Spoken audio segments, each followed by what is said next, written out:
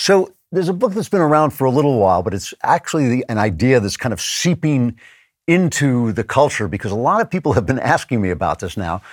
It's a book called The Velvet Rope Economy, How Inequality Became Big Business. It's by Nelson D. Schwartz. He has more than 25 years experience as a business journalist at Fortune and the New York Times, covering everything from energy and economics to inequality in America and business in Europe. He now works as a communications and strategy consultant. Welcome, Nelson D. Schwartz. Thank you for coming on. Great to be here. Thank you for having me and discussing one of my favorite topics. Yeah. Well, let's start with the title. What is the velvet rope economy? The velvet rope economy is this idea that there's tiering everywhere and kind of a new sort of caste system emerging in American society for us as consumers. So that could be 9 different lines to board a plane. It could be paying to skip the line at Disney. It could be a separate entrance at the ballpark or the football game. It could be seeing a concierge doctor that enables you to skip the wait for a specialist. It could be kind of a fast lane for college admissions, which everyone thinks of as, somewhat meritocratic. I mean, I think there's been some even criminal cases with college admissions, just as I was finishing the book. But all of these areas that at least there was a pretension to fairness, or at least you might get better service if you paid more, but everyone would be treated decently. That began to kind of break down, and we got this emergence of what I call a velvet rope economy, where some people are waiting behind the velvet rope and some are flying by. When do you see this as having begun? When did this start happening? In fairness, some people said to me, well, hasn't it always been this way? Well, that is a good question. But the truth is, obviously, first and second class and third class existed on the Titanic more than 100 years ago. And, the rich in the Great Depression, the movies were living lives like in the clouds. And, so obviously class differences aren't new. But I think, beginning in the 1980s, there was a greater comfort with segregating consumers. And you began to see sort of much more defined groupings and barriers. I mean, when I went to Six Flags in New Jersey as a kid in the 1980s, everyone waited on the line. And now you can pay and go right to the front. And even if you watch The Love Boat, basically some people had bigger rooms than others on the boat, or portholes, but everybody kind of interacted together. On cruise ships in the 60s and 70s, now you have ships within a ship on the big cruise lines. You have areas where if you don't have a gold card, you can't go. And, that's new. And same with ball games at Yankee Stadium. I write about this in the book. When I went with my grandfather as a kid in the Bronx in the 70s or 80s, you could walk down to the field to get autographs from the players before the game or after the game. You can't do that now.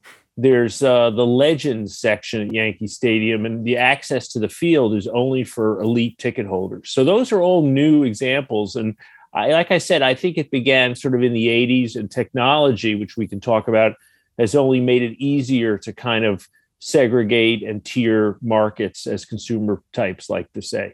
You say inequality became big business. The idea, I guess, is that this is a way that you can give people something for their money to get more money. Is that the basic?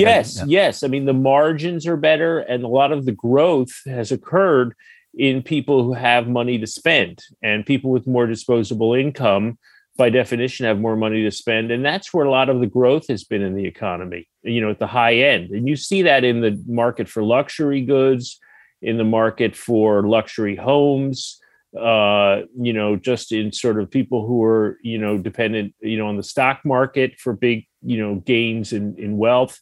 They've got the money in this economy, and companies want to go after that. And segregating their markets and tiering their markets is the way to do it.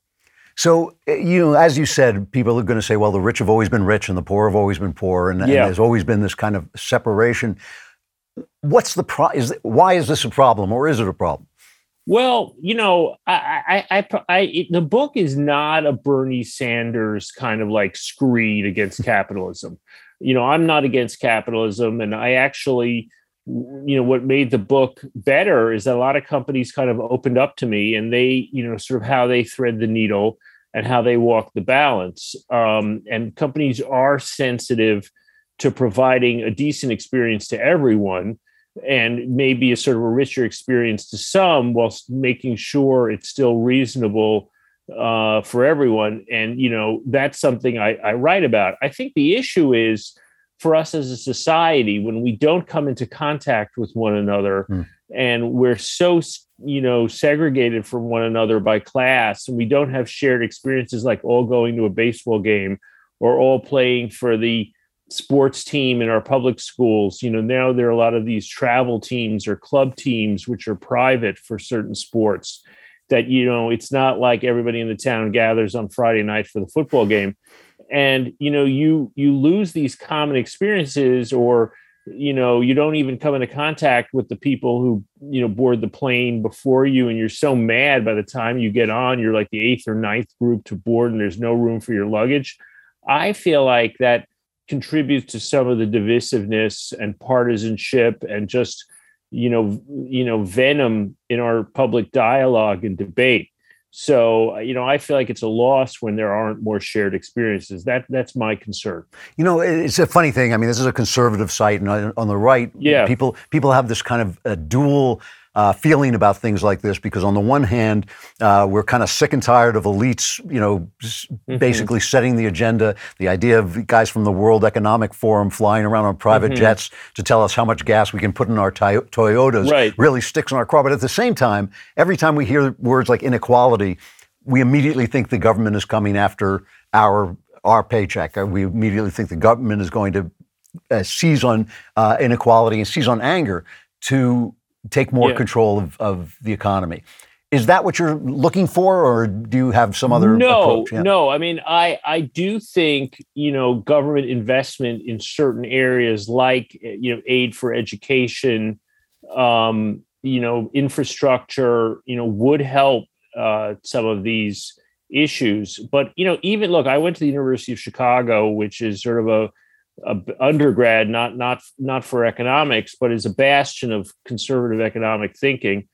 And, even for conservatives, there are issues of how capitalism and unfettered capitalism affects traditions and affects sort of how we live in this sort of society. And I think even conservatives worry that, if we don't have a sense of common things in the commonweal, something's lost, and that fairness and the perception that everyone has a fair shot is important for a functioning society. I think conservatives get that, as well as liberals. So yeah. No, I mean, I think you're absolutely right, and obviously, if you have too much inequality and it's too flagrant, that causes anger on both sides. You talk in the book about how this makes socialism appealing to people, that people think that socialism is going to even things out. I'm always interested in the fact that all of the socialists who are in government are supported by some of the richest corporations in the country. I'm not sure you can illuminate why that happens, but I'm interested in why socialism becomes appealing to people and why corporations basically sign on to that. Well, I don't know if corporations are signing on to socialism. I think, when there's a sense that the playing field isn't level, and you don't have a fair shot at things you're supposed to have a fair shot, like healthcare. Right. By that I mean, if you have one of these concierge docs and you get to see the heart surgeon, and I have these examples in my book. If you get to see the cardiologist in 2 days, and other people are waiting 2 months, or the oncologist, or these kind of specialists, I think that really offends people's basic sense of fairness. Same, and even the college or the high school sports things, or the college admissions, these are conservatives sort of see these kind of traditions and activities and kind of social bonds. Social bonds are important in a functioning democracy, I studied Russian history in college, and you don't want a situation like, before the Russian Revolution, where the elites and the ruling classes had no legitimacy. Right. And I think we run this risk if the elites in our country and the wealthy are so cut off, and they're kind of in the fast lane, that it runs a real risk of the rest of the population kind of being embittered. Yeah, no, I agree. I think it can just go too far. Has COVID, and this book came out just before COVID or just as COVID was, has that made it worse or better? I think it's kind of made it worse. Yeah.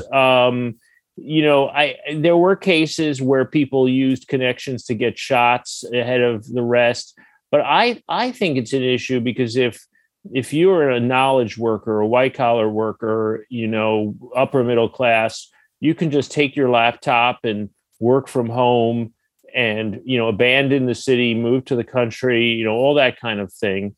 If you're a working class person, you're a truck driver, you're a restaurant worker, you're in a customer service facing position, you can't do that. You have to show up at work. So you were at risk. And I think, a lot of the restrictions on activity fell harder on working class people because, they didn't have the option of working remotely. And what about, one of the things is you say this starts vaguely in the 80s. The 80s is when the internet really starts to come into its own. I mean, I feel the internet is the biggest thing since the invention of the printing press, and I feel that this is big. Yeah, it's big. So what effect has that had on this? I think it makes it much easier to segment your markets and to do tiering. I mean, just the speed at which you can gather data, and things like when you call the bank or call the insurance company, they know what kind of customer you are. I mean, they know what your balance is. And if you're a high wealth, high net worth individual, or you have, a more elite account, you'll get service faster, and you can do all this kind of stuff. And even since the book came out, Disney, which I write about, Walt Disney kind of envisioned everybody being the same in the park. Class differences were something that existed outside this fantasy land.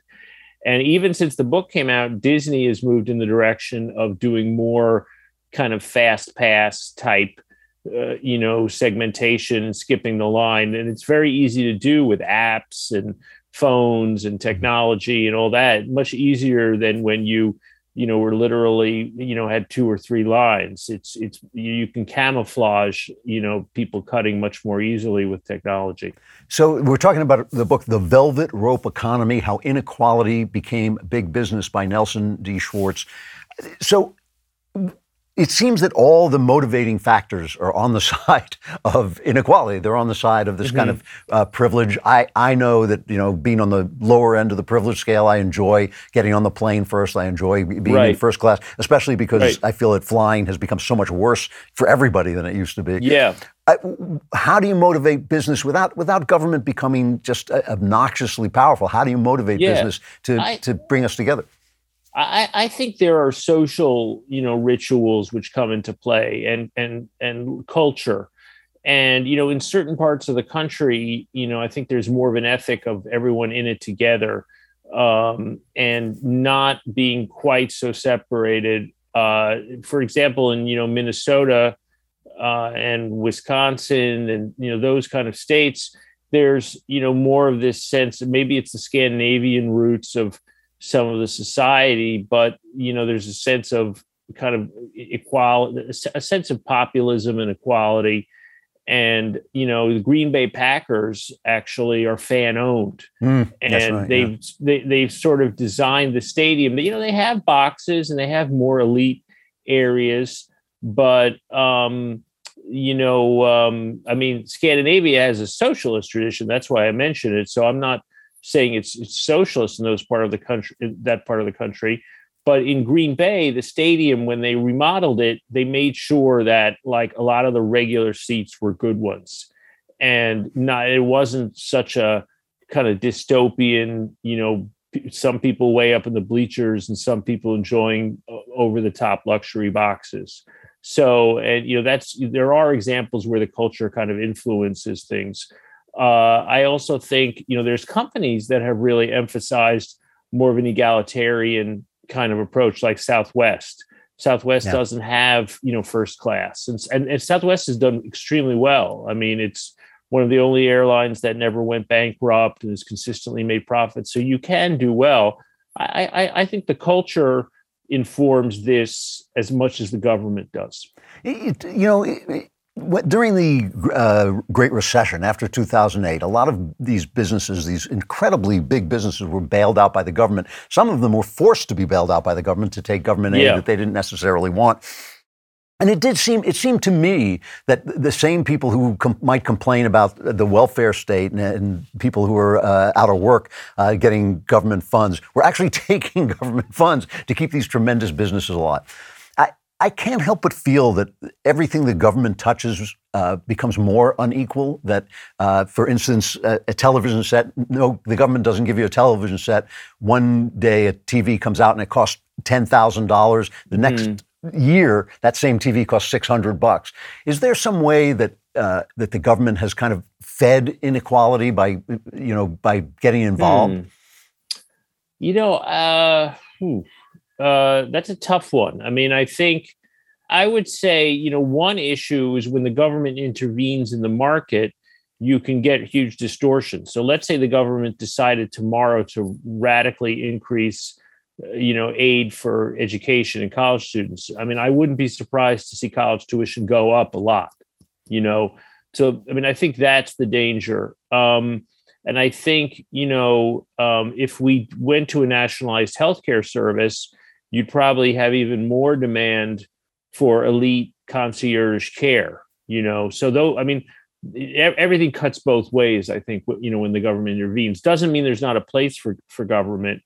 But I think that's a danger that sometimes people don't recognize when they're, planning these kind of programs. Yeah, good point.